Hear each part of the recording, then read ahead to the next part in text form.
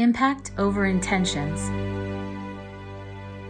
A faculty member told me I was brave for admitting I was the first in my family to go to college. I don't understand Brave and common. I spent my whole life having to ask permission to celebrate my holidays. As a college student, I often felt that I needed to justify how religious I was in order to have the luxury to have the day off on my major holidays, something that no one is expected to do for majority group holidays Invisible like Christmas or and Easter. nebulous. When the moving truck showed up at our new home in Davidson, an older white woman with a child in a stroller stopped, waited for us to come back outside from inside the house, and barked at us without so much as a simple hello, moving out or moving in. I have control over when my class does and doesn't meet, but in class, my job becomes harder for students. I had a professor say that she could tell English wasn't my first language from my essay. A black man walked into our campus office. Another student worker greeted him and said, "Are you the new football coach?"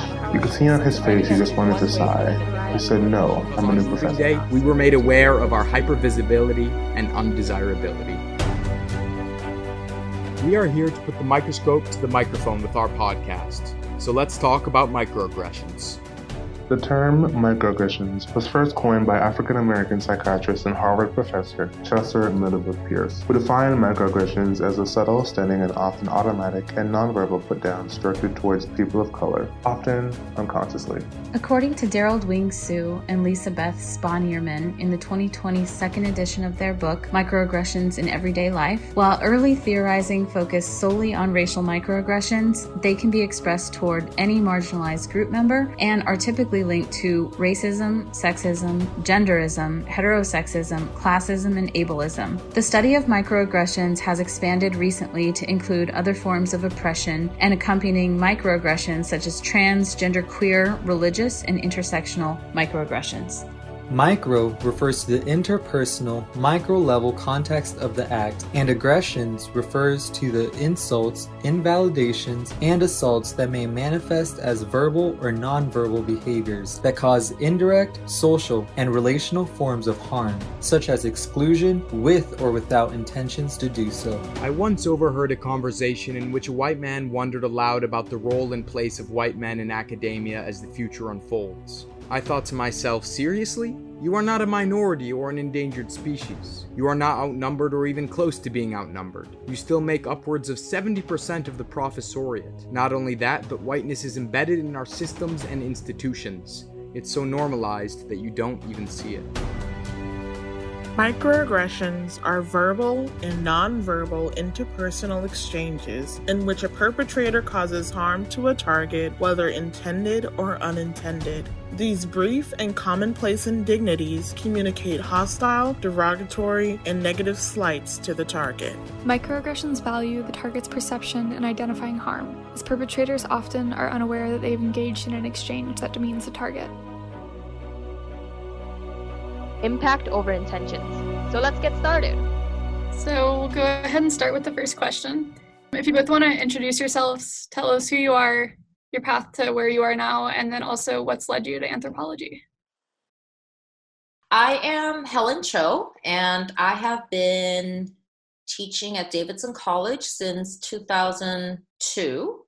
So it's been 17 years already, and I found anthropology my freshman year fall semester, and I absolutely fell in love with Anthro 101. Something just clicked in my head.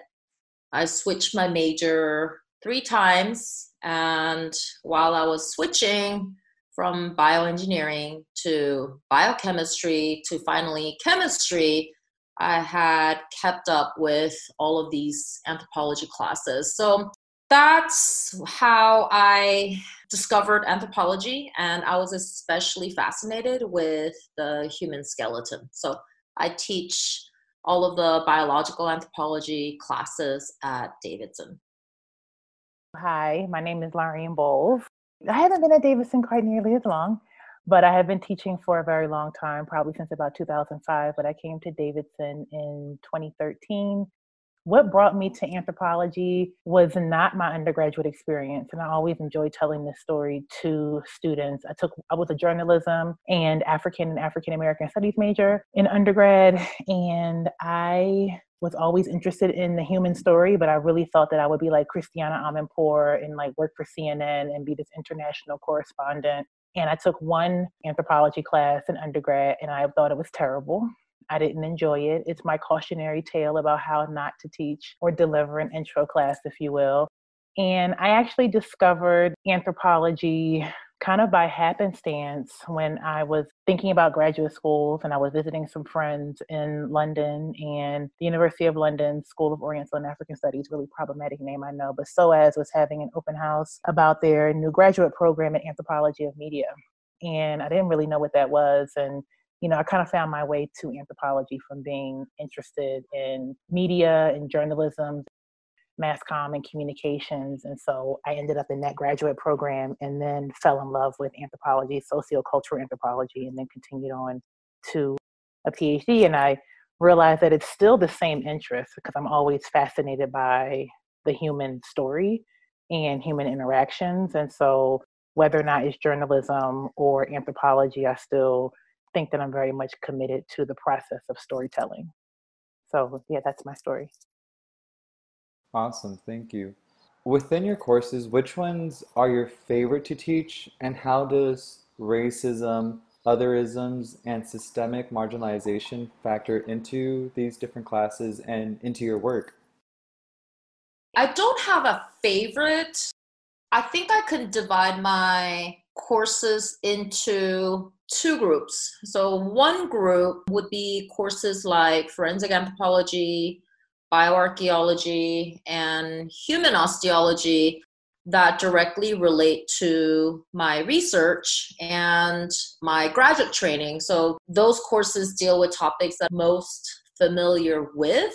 And then the other group of courses were developed in response to student interest or maybe not enough of those kinds of courses in the Davidson curriculum, as well as the kind of trends that we see across liberal arts colleges, as well as just across the nation. So those would be classes like the traditional Asian medical systems, as well as monkeys, apes, humans, and courses that I don't have expertise in. I think designing a course is probably the best way to really learn something. So those are kind of how I divide my classes. In terms of the racism and the other isms, how that factors into my work. In terms of the course content, the racism plays a significant role because my discipline actually emerged out of this invention of race around the 18th century, as well as the proliferation of what we now call scientific racism using our 21st century lenses. My discipline really did get spawned from that, and I do witness a continuation of racist science just in the 21st century form. They are directly relevant. So in my courses, I do integrate the past as well as the present forms of scientific racism. In terms of how it factors into my work also would be the experience of racism, not just myself, but the students as well. And I think because of the nature of anthropology, we do have pretty diverse groups of majors and minors, and they always have unfortunate and really unpleasant experiences that they share either in class context, or sometimes during office hours. And I myself too obviously experience racism both on campus, off campus, within my profession, etc.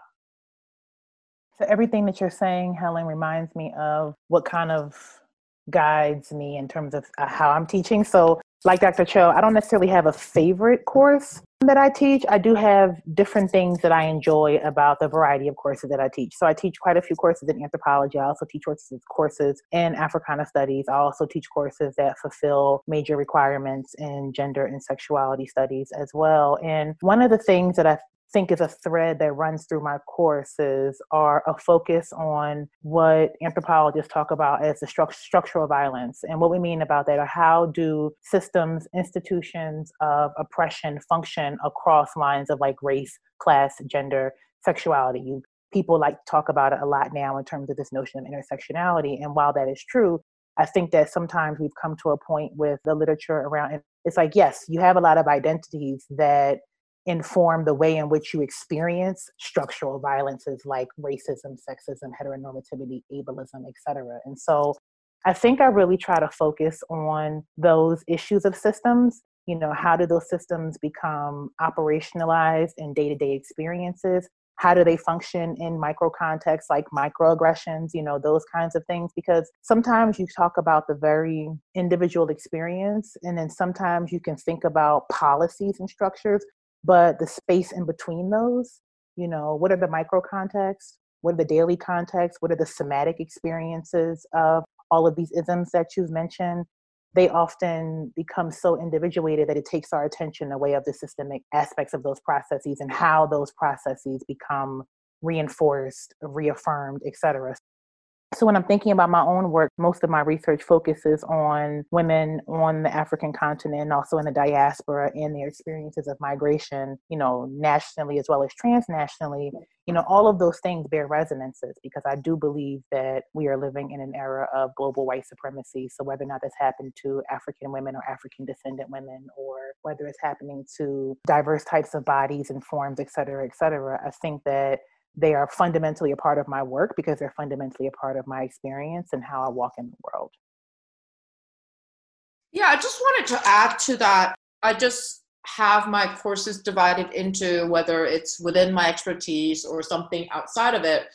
One course that I would consider the most important one that I offer would be debunking race, for the same reasons that Dr. Bowles stated, that it is part of my personal life. It is relevant to my discipline.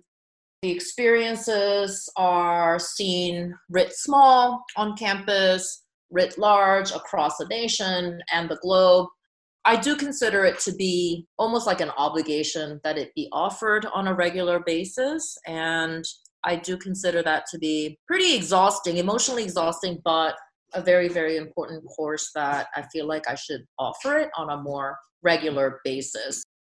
And most of the course content is on scientific racism. And like what Dr. Bowles said, to not rob the context of a particular racist incident or racist science, I do bring up incidences, examples from Davidson College, and then embed that within a wider context, whether it's national or something historical.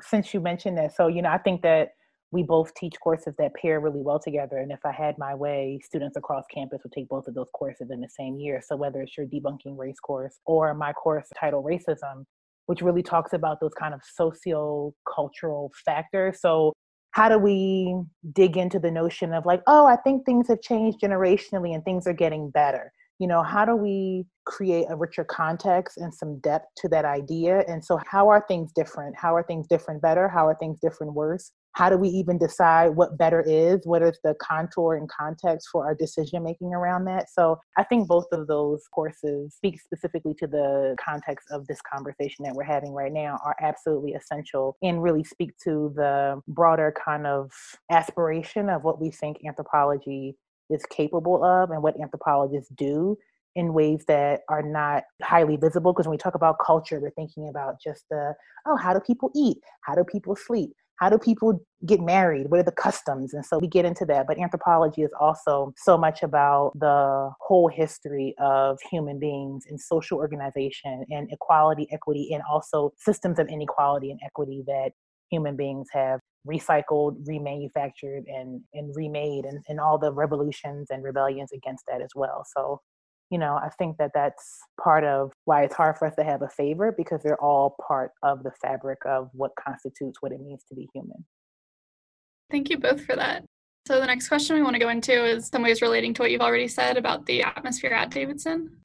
But if you could talk about what the realities are of the impacts of microaggressions, specifically at Davidson, or personal experiences.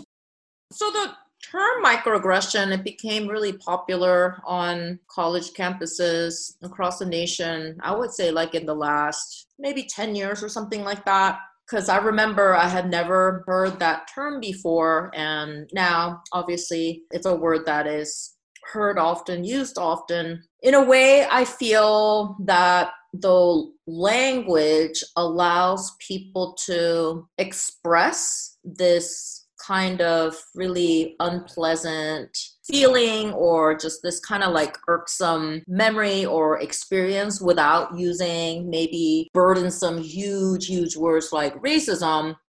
I do consider microaggression to be racism, but I also know that depending on the circumstances and depending on the situation, there are times when microaggression is more apt of a word.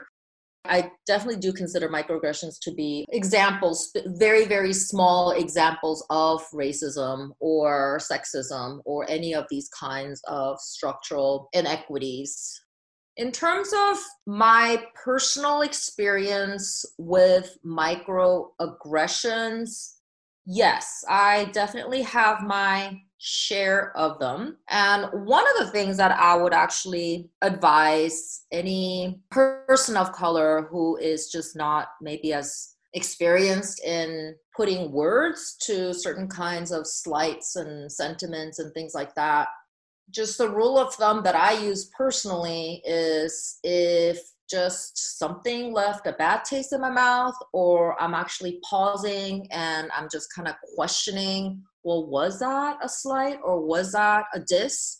Just a second, something like that comes to mind. I know what it is, and I just say, yep, that was definitely an experience of microaggression. To me, that's really important, because the thing about being microaggressed for something visible like my race, if it happens on a regular basis, it sure does deplete mental energy, of which I think we all have a finite amount. So I think it is important to recognize what it is, name it, and then just kind of know that there are terms, there's literature, there's scholars who do study microaggressions. But again, like, I consider microaggressions really to be part of systemic racism. I agree wholeheartedly about how it is a functioning arm of systemic racism. And also, I think the reality of that impact is that in this way, that it also becomes a space for solidarity and community with other people who share those experiences. So when you name a thing, or you name an experience, or you name an experience like some that I've had where people question whether or not I am a faculty member on campus. People question whether or not I belong in a particular space. The fact that so many people of color talk about having that particular experience, it can be an affirmation in some ways to understanding that feeling that you have, where you're like, okay, well, this is not intentional, but intent doesn't mean that I'm not having a consequential affective response to it, where my body tenses up, or I feel a sense of like erasure or unbelonging in that moment. So yes, this is the place that I work. This is the place that I teach. This is the place where I educate students. This is the place where I do a lot of writing around the various research projects that I work on. But even though it's very much a part of who I am as a person, there's always this frequent and regularized experiences, conversations, moments, and interactions that stress a sense of erasure of my role as an educator, that create a sense of unbelonging around my work as a scholar. So it creates community because you have this shared experience in the face of oppression. But then it also creates another level of emotional labor, because you also, when you're in community, want to engage in care for that community. in terms of responding to those shared experiences as well. So the reality of it is that we often talk about it in various circles as like the Black tax or the Asian tax or the Latinx tax of what it means to be the only or to be one of few people in a particular space, is that you now become an important advocate and community member and doing the kind of emotional labor for people who have to confront those experiences that other people don't have to do, or other people don't see as their responsibility to do because those types of microaggressions didn't happen to them. And so the reality of that impact is, I think you spend a lot more time in emotional labor.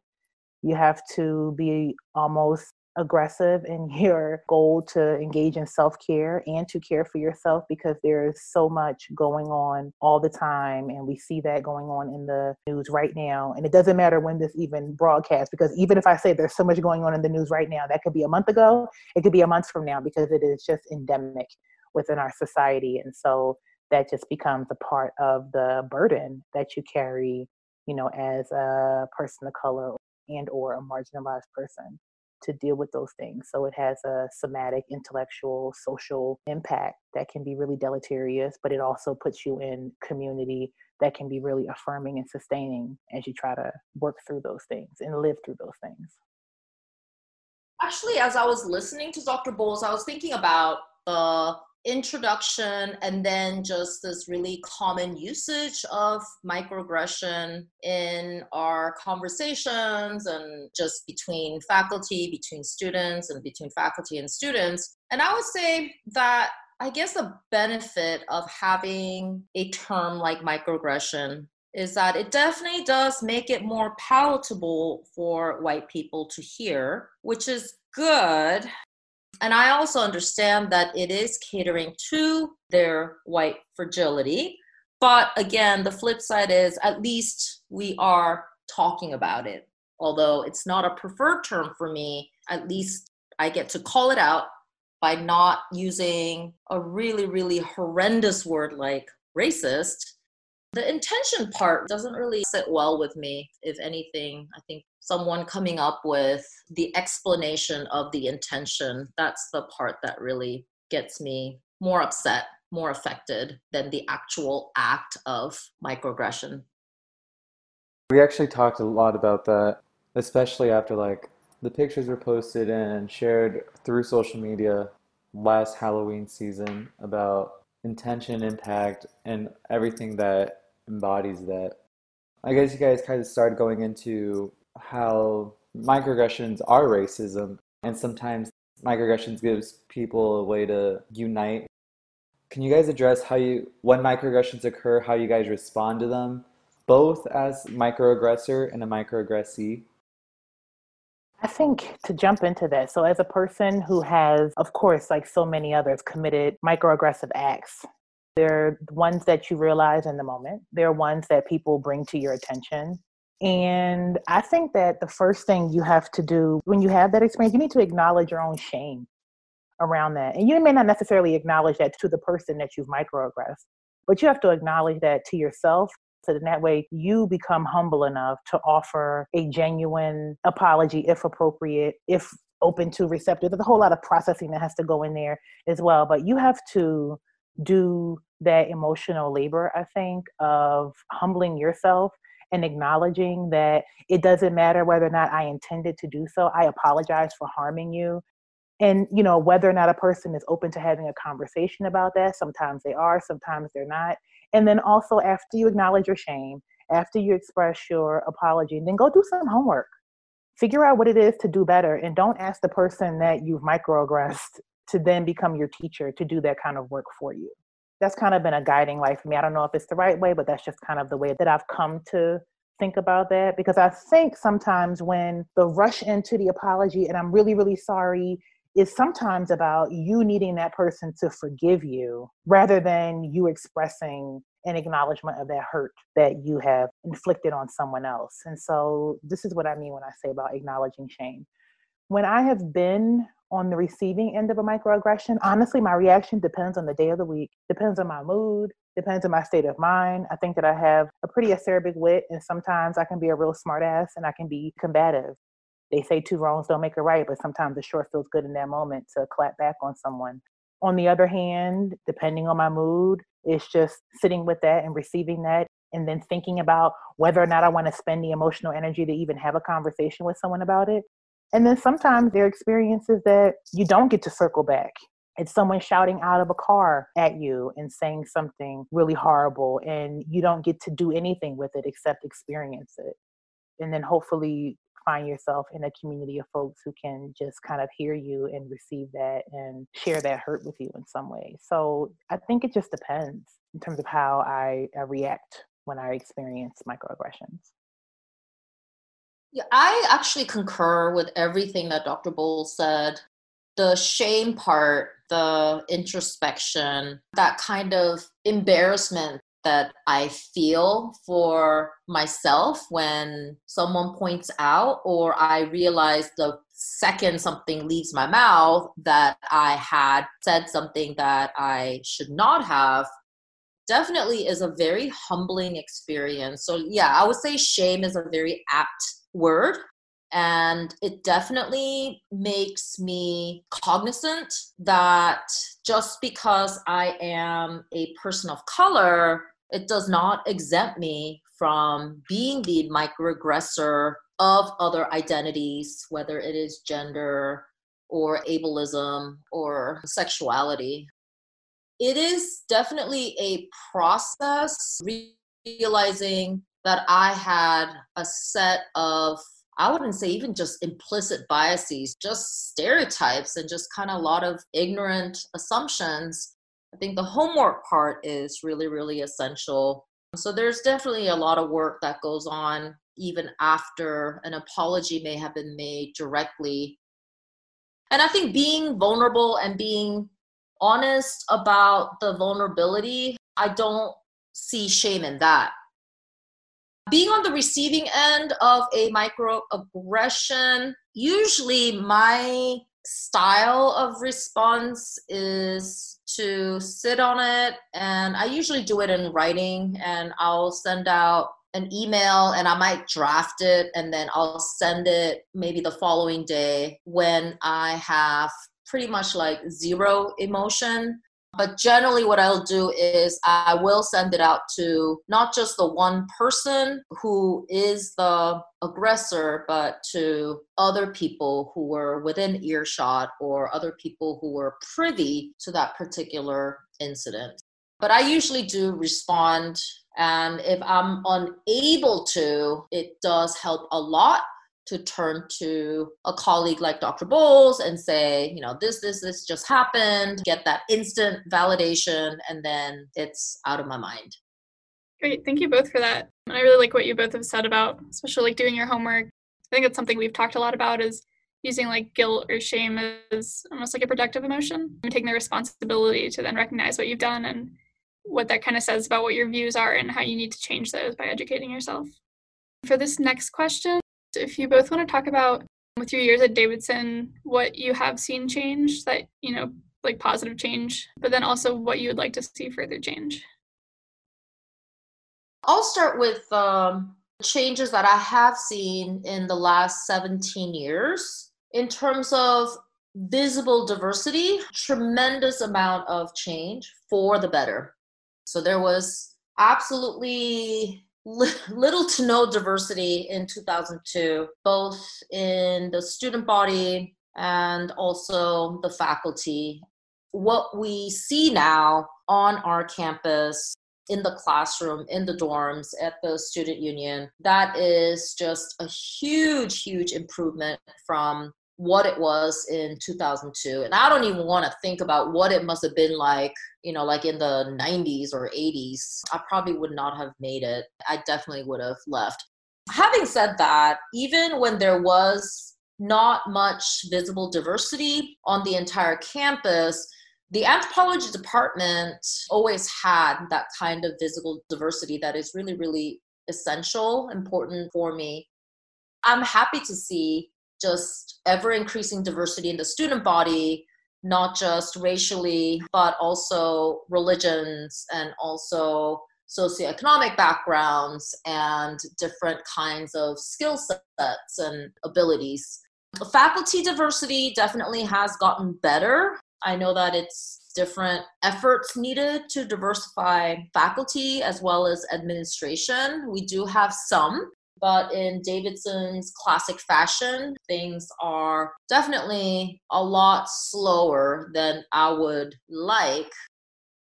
In terms of thinking about changes that I've seen at Davidson, I've now been here for 7 years. And for me, and I guess I'm coming at a very particular moment in time where the diversity of the student body to me has been pretty steady. And I think that it's actually difficult for me to even answer that question about changes in diversity because I think I have an unusual experience at Davidson, or what I realize now is an unusual experience at Davidson, or an unusual experience in our department. The anthropology department in terms of our student body is very diverse. The anthropology department in terms of our faculty is very diverse. The anthropology department in terms of our classes and who attends our classes is very diverse. And so I don't even know if I'm a very good person to ask that question, but I definitely have seen a lot more what I think of as front-facing conversations around diversity and inclusion that have changed and shifted since I first arrived at Davidson. And this is where I'm going to give a shout out to Dr. Cho, I think on the faculty side for being one of the early organizers for the Faculty of Color Caucus, which is a great space for faculty of color to spend time together, talk about experiences, coalition together in terms of thinking about the experiences for people of color on campus. I think that in that space, you realize that so many of those faculty are attached to student organizations or are involved in student groups who are being productively agitative about institutional inclusivity. So like the number part doesn't really matter to me as much. So like, okay, the diversity numbers have gone up, but I do think that in some ways I've seen some incremental shifts, but like my great grandma might say, sometimes one step forward and two steps back, in terms of what inclusivity looks like and feels like on our campus, and even the increase in language around inclusivity rather than just diversity. So that's a change that I think that has been positive, that it's not just about there being more bodies on campus, that how do those bodies feel as they move through campus, and do they feel a sense of productive entitlement to the space in that way? So I've seen that change. But then conversely, as a person who's recently tenured in the last 2 years, I definitely feel like my experience as a pre-tenure faculty around diversity and inclusion is very different than my experience around diversity and inclusion as a tenure faculty member. So, hashtag Davidson so white when you start talking about tenured faculty or people, administrators who are in positions of influence. So it just really depends. So even though it's a very small school, the micro cultures within that will lead you to answer that question very, very differently, of course. I mean, in all things, that's not unusual. But I think that the conversation around inclusivity has become broadened and more widespread than it was when I first arrived at Davidson. Yeah, and I would say the changes are more evident with the student body. With the faculty side, we kind of have to look at the visiting faculty, the contingent faculty, that oftentimes it is the visiting faculty who are the ones that are racially, ethnically diverse and also offer courses that diversify the entire curriculum, but it's just kind of on a very limited basis, like a semester to maximum 2 years, 3 years. So the change is definitely pretty remarkable considering there was none of that language ever used in 2002. It's also, I think, at this point where I am also seeing the co-opting of diversity and inclusion. And I'll just give you one specific example. So inclusivity for people who are doing anti-racist work refers to something particular. And I think the way it has been co-opted on our campus, I don't know about other campuses, it includes things like things that I would never consider part of inclusivity, like having a flipped classroom or the use of clickers. That to me does not fall under the umbrella of inclusivity. in a way, because words like diversity and inclusion are used a lot, and we see it in all sorts of different constituents across campus, I wonder, and I'm also just looking out for ways in which these changes are being co-opted. Great, thank you. And now if you want to go into what you would like to see change on campus, and then also what recommendations you have for our listeners that might push that change. So whether that be administration, other professors, or students who are listening, if you want to plug any of your classes or any readings that you might have. Recommendations that I have for our Davidson community is to look beyond your individual narrative, look beyond your individual experience. And I'm not going to go with the platitude of like, oh, imagine yourself walking a mile in someone else's shoes. But when people speak, validate and value their experience. When people tell you their experiences, believe them. And I don't mean that just about like marginalized groups, right? So if someone tells you, I think that things are so much better, believe them. If someone tells you, I think that racism is on the decline, believe them. Because I think that also lets you know exactly who your allies and accomplices are and who are the people that you need to stand in tension with. And the other thing that I would like to see is whether or not we could maintain the Davidson community and have conversations that really get real. You know, where we acknowledge people's pain, where we acknowledge people's struggles, and we have a collective intolerance for simply thinking of tolerance alone.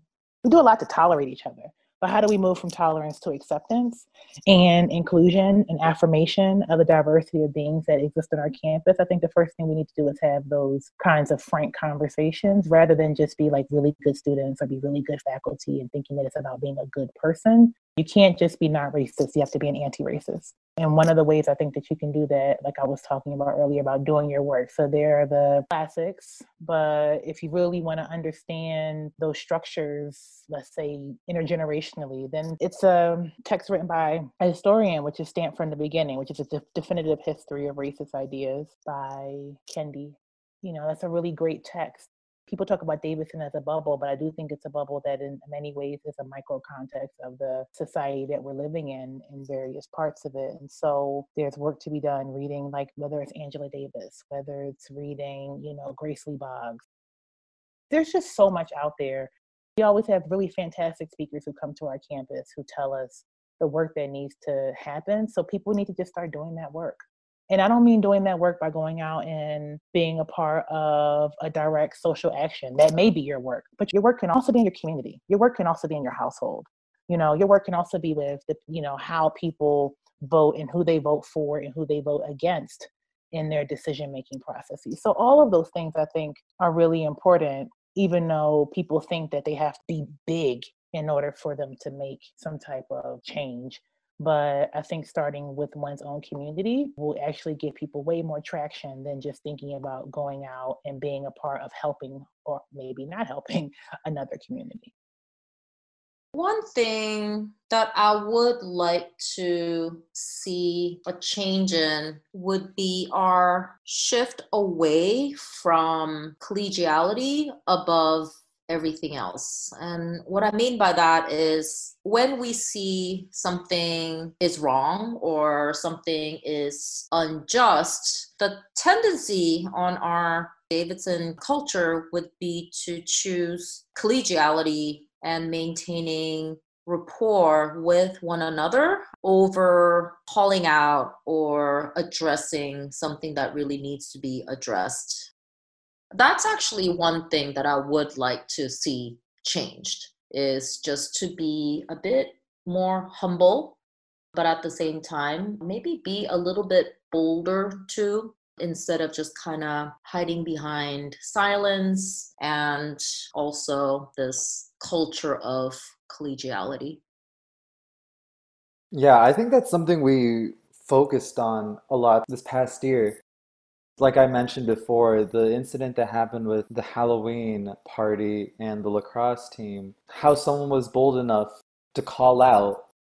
In the microaggressions group, we say we call out to call in, to bring the attention to this issue that we find wrong, and using that boldness, because we need to practice what we preach. So being bold and not staying silent. I definitely think that's something that Davidson needs to work on in the student body as well. So is there anything else you guys want to add? Anything else you guys would like to talk about? I don't have anything that I necessarily want to be in discussion about, but I do want to affirm that I think this is a really incredibly important kind of work that the Davidson Microaggression Project does. Partly because sometimes those of us who are deeply embedded in these experiences sometimes feel like visibility is passe. But I do think that it can become an introductory space for people to even begin to cultivate their kind of linguistic fluency, to even be able to have conversations and to creep beyond the various silences that they hide behind. And also to, I don't know, it's like something that can be learned from that kind of interaction. And even if they take that with them into their own individual safe space and have that conversation, it can still be fruitfully productive, because you have to have multiple on-ramps and off-ramps into a conversation. And I think that this platform does a really great job of balancing between, or conversation between, well, these are the people who already know everything that's going on, and these are the people who know nothing about what's going on. I think it does a really nice job of moving in between those spaces rather than in one range or the other, because it creates a place for lots of people to enter into a conversation. So I just want to encourage you all to keep doing that work. It's really important on our campus and in the broader social context. And so I just wanted to give you all a quick shout out. I guess a question that kind of popped up, a little bit more about your guys' experiences. Where were you guys studying at your respective institutions? Well, did you guys experience microaggressions? And I guess how could you compare kind of like the way the institutions kind of respond to it? I know the times are different and conversations have shifted. So when I was an undergrad and graduate student in the Midwest, so that would have been, let's see, college. I started in 1990, graduated in 94, and then from 94 to 2002, I was in graduate school. So all of that, 12 years in the Midwest, I was blissfully ignorant about race and definitely racism.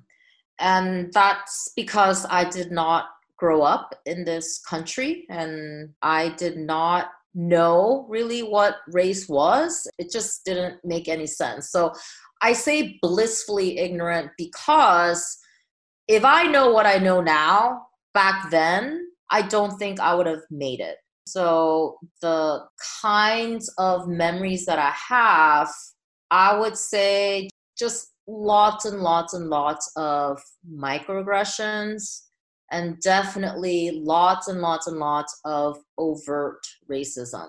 So yeah, I'm glad that I was as ignorant as I was back then. But yeah, there was a lot of cognitive dissonance that I went through at Davidson and in North Carolina. I tell usually my debunking race class, it is at Davidson College and in North Carolina where I became Asian. And I know that doesn't make sense because I clearly look Asian, but my identity was always international student here in the US in an F1 visa. I have a Korean passport, but I was born and raised in Latin America, so a third culture kid. So yeah, that was kind of an experience that I think led to very, very, very slow self-education about race and racism. But like what Dr. Bowles said earlier, just the onus is on individuals really to educate ourselves, especially those of us who are in academic institutions, whether students or faculty.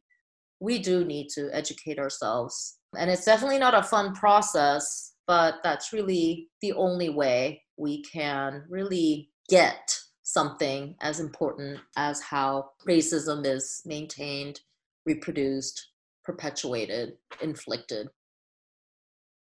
I just thought about Alice Walker, who, following in the spirit of so many elders before her, said the more things change, the more they stay the same. And what I mean by that, like as an undergraduate student, journalism, in a sense, Africana major, and talking about things that are happening. There was a racist school shooting on my campus as an undergrad, and the administrative response to that was piss poor. And very much, well, if you don't like it here, you should go someplace else, transfer someplace else. I don't think that would happen at an institution like Davidson in that same way in terms of an explicit nature.